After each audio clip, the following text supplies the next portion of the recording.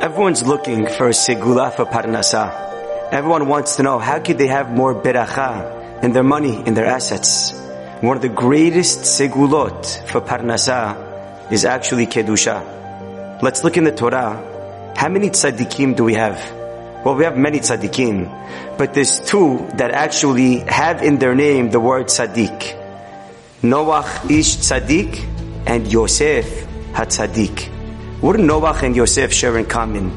What they share in common is they lived in a generation that was so promiscuous, so tameh, and they overcame their challenges.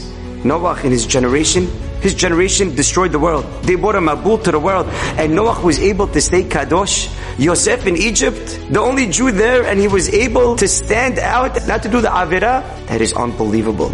Yosef ha-tzaddik and Noach ish tzaddik went above and beyond when it came to holiness.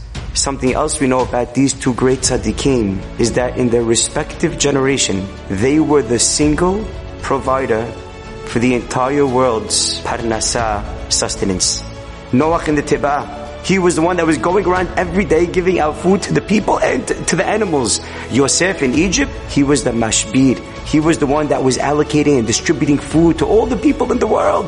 It's not coincidental that the two that stood against immorality are the two that were giving out food to the world. Because in order to receive beracha, it comes b'zchut de kedusha.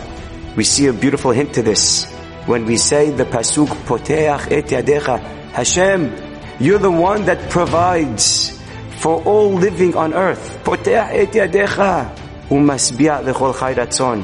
The next word is tzaddik. In honor of whom? In honor of the tzaddik, Hashem brings beracha.